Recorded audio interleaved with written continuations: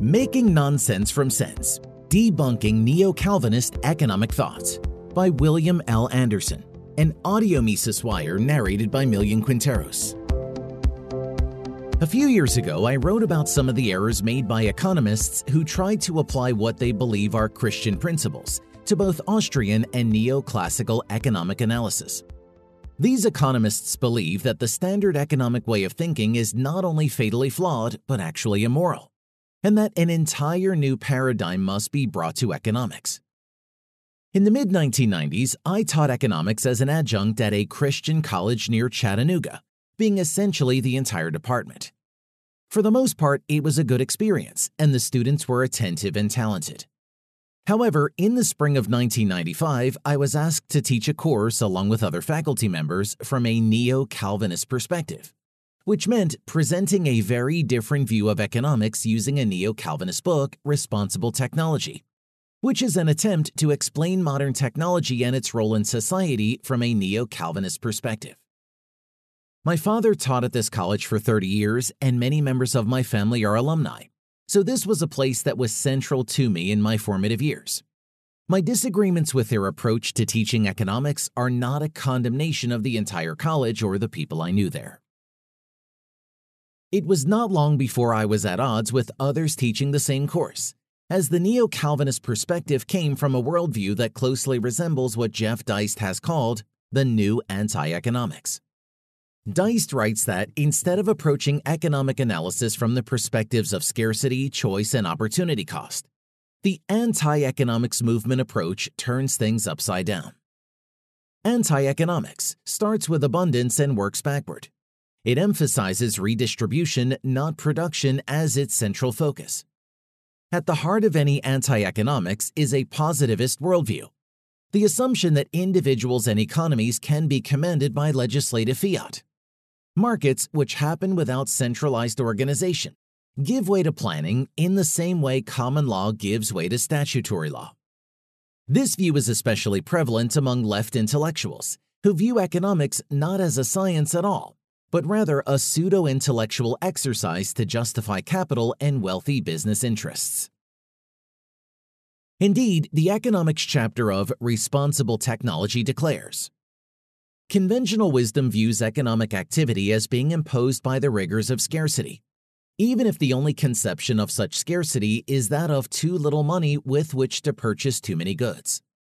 This view implies that if only there were enough of the stuff of this world provided for us, no economic necessity would be imposed upon us. There would be no need to make economic choices, and economists would be unemployed. But we are in fact faced with what has been described as the niggardliness of nature, which at times threatens our very existence and always withholds some of the fruits we want. The technological economic path leading from this starting point is the arduous, anxious wrestling with nature to wring out of it its reluctantly gained fruits. The tools in this struggle are something like the implements of warfare, and the result is frequently violent, leaving scars on both sides. The exploitation and the degradation of nature, sometimes described in terms of rape and pillage, and disharmony and angst in the lives of human beings. No one expects economic life to be pretty. In any case, the fundamental underpinning for economic activity in this view, whether Western or communist, is the need to overcome scarcity. A radically different view of the nature of economic activity begins with God's entrusting the care and use of the earth to humankind. This care began in the Garden of Eden, and although that paradise did not last long, the activity itself continued, though tainted by sin after the fall. To be entrusted with an endowment of resources and to be given the responsibility to choose how those resources should be used is an awesome yet delightful task. After establishing the idea that scarcity and choice are inappropriate terms for the discussion of economics, the book presents a strawman interpretation of standard economic theory. The conventional view of economics takes as its most fundamental proposition the assertion that economic behavior is the result of autonomous individuals making choices, so as to maximize some subjective quality such as their psychological satisfaction or pleasure. Those individuals are presumed to be cut off not only from any transcendent norms for governing economic activity, but also for human community. They are supposed to make only independent decisions about their own, but no one else's economic condition. As a result, they never engage in or value the underpinnings of community, cooperation, concern for one's neighbor, or public spiritedness. Even the place of justice in the good economic life is left in doubt. Economic theory claims that persons compete and struggle for the maximum individual benefit that can be garnered from any given situation. Altruism becomes the antithesis of economic rationality. Either it makes no sense at all or it interferes with achieving economic purposes. This is the economic theory that for more than 200 years has served to teach those who seek to gain more economic wisdom.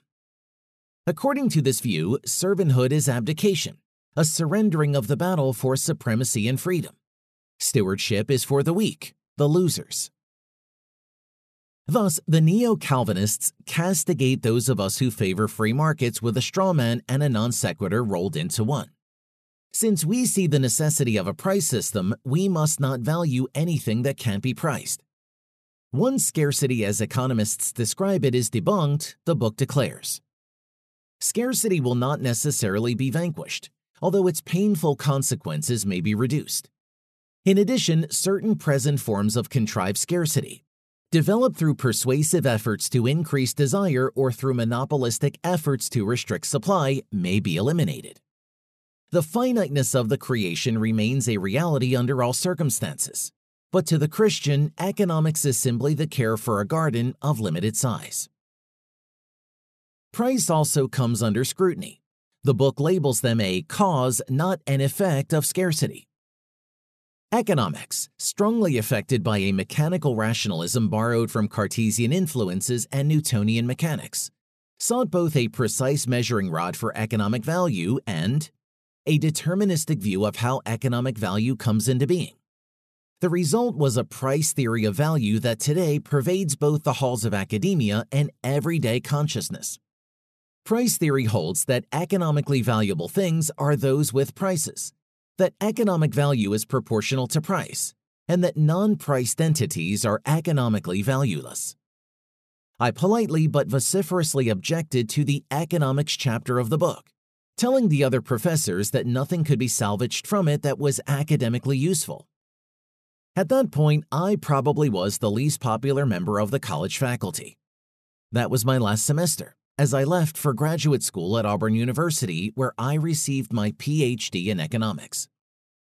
Again, this viewpoint reflects the diced critique of anti-economics. Scarcity, according to Neo-Calvinists, is caused by prices and profit-seeking capitalists who hold back supply to enrich themselves. Neo-Calvinist Lauren Wilkinson outrightly declares that private property is itself the source of scarcity. In fact, the application of basic economic theory such as marginal utility is illegitimate from the Neo-Calvinistic perspective. Addressing the classic example of how people facing different constraints might choose food differently at a cafeteria, where one pays a separate price for each item, then at a smorgasbord, where one pays up front and can eat what one wishes, Wilkinson writes. We have adopted the scarcity mentality. No scarcity, no economizing. Contrast this with the entrustedness view of the same choice.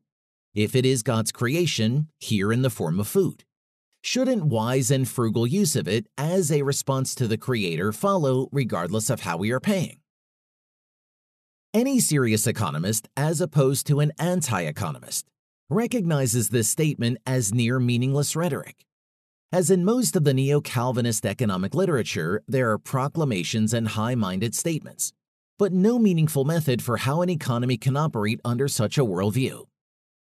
The upshot of Neo-Calvinist thinking is that through rhetoric and special revelations, they can solve the Misesian socialist calculation problem.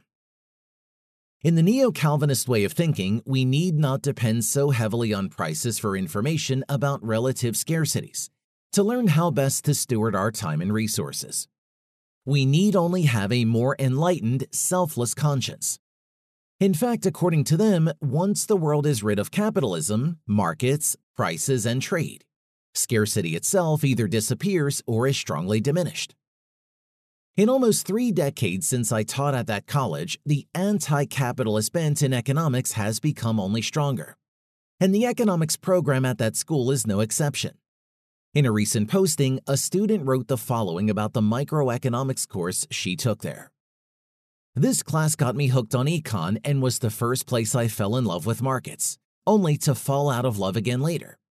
Regardless, it was easily the most gratifying introduction class I've taken, and Dr. X's tests are truly a college rite of passage. Also, this class will open your eyes to the evils of capitalism, which is the gift that keeps on giving. She also wrote approvingly about the International Economics course. To be honest, I was not going to recommend this one until I realized how much it actually affected the way I thought about international politics. Any class that examines the entire world will necessarily only scrape the surface of the issues involved, and this class is no different. For an economics elective, it is not terribly dense, making it an ideal class for non-majors to take and gain some insight into how global trade and monetary policy make everyone's life hell. Now, one must always be careful of judging the content of an entire course from one student's musings, but others familiar with what is taught at the school have given me similar accounts. One can conclude that Neo-Calvinists do not even have to acknowledge the Misesian socialist calculation problem, because their theology allows them to declare that economic theory itself is responsible for most of the scarcity. Do away with these constraints and the world is one happy place. In making decisions, moral certitude substitutes for information about relative scarcities. The source for such reasoning comes from the belief that while God's original creation was tainted by the sins of Adam and Eve, God's overall plan remains unchanged. In fact, despite a few shortcomings such as floods, earthquakes, killer storms, droughts, and erupting volcanoes, the earth is pretty much what it was the day that God declared it to be good. Thus, argue Neo-Calvinists, economic thought must conform to the world as God originally intended it to work before what is called the fall. If the world before original sin was one of abundance, then we must view the present world in the same way, and all economic analysis must be in line with such thinking. God, after all, did not place Adam in a world of scarcity. Why would he do any less for us? Those who have gone to conferences attended by Neo-Calvinists can attest to how they interact with less enlightened economists. That is, those who believe that scarcity and choice really are essential to better understanding our world. They do not engage the rest of us. They instruct us in the truth, and those that fail to listen are deemed knaves and fools. In 2002, Timothy Terrell and I presented a paper on valuation in environmental matters at a Christian economics conference, and later had it published in the Journal of Markets and Morality. The paper deals with these issues in much more detail than is possible here. As I see it, Neo-Calvinists have created a fantasy world and demanded the rest of us believe in it. Indeed, to anti-economists of this stripe, it is our very belief in scarcity that causes scarcity in the first place. Not surprisingly, Neo-Calvinist views on economics ultimately degenerate into a statism in which socialism not only provides a holy antidote to conventional economic thinking, but also does God's work of ridding the world of scarcity and want. For more content like this, visit Mises.org.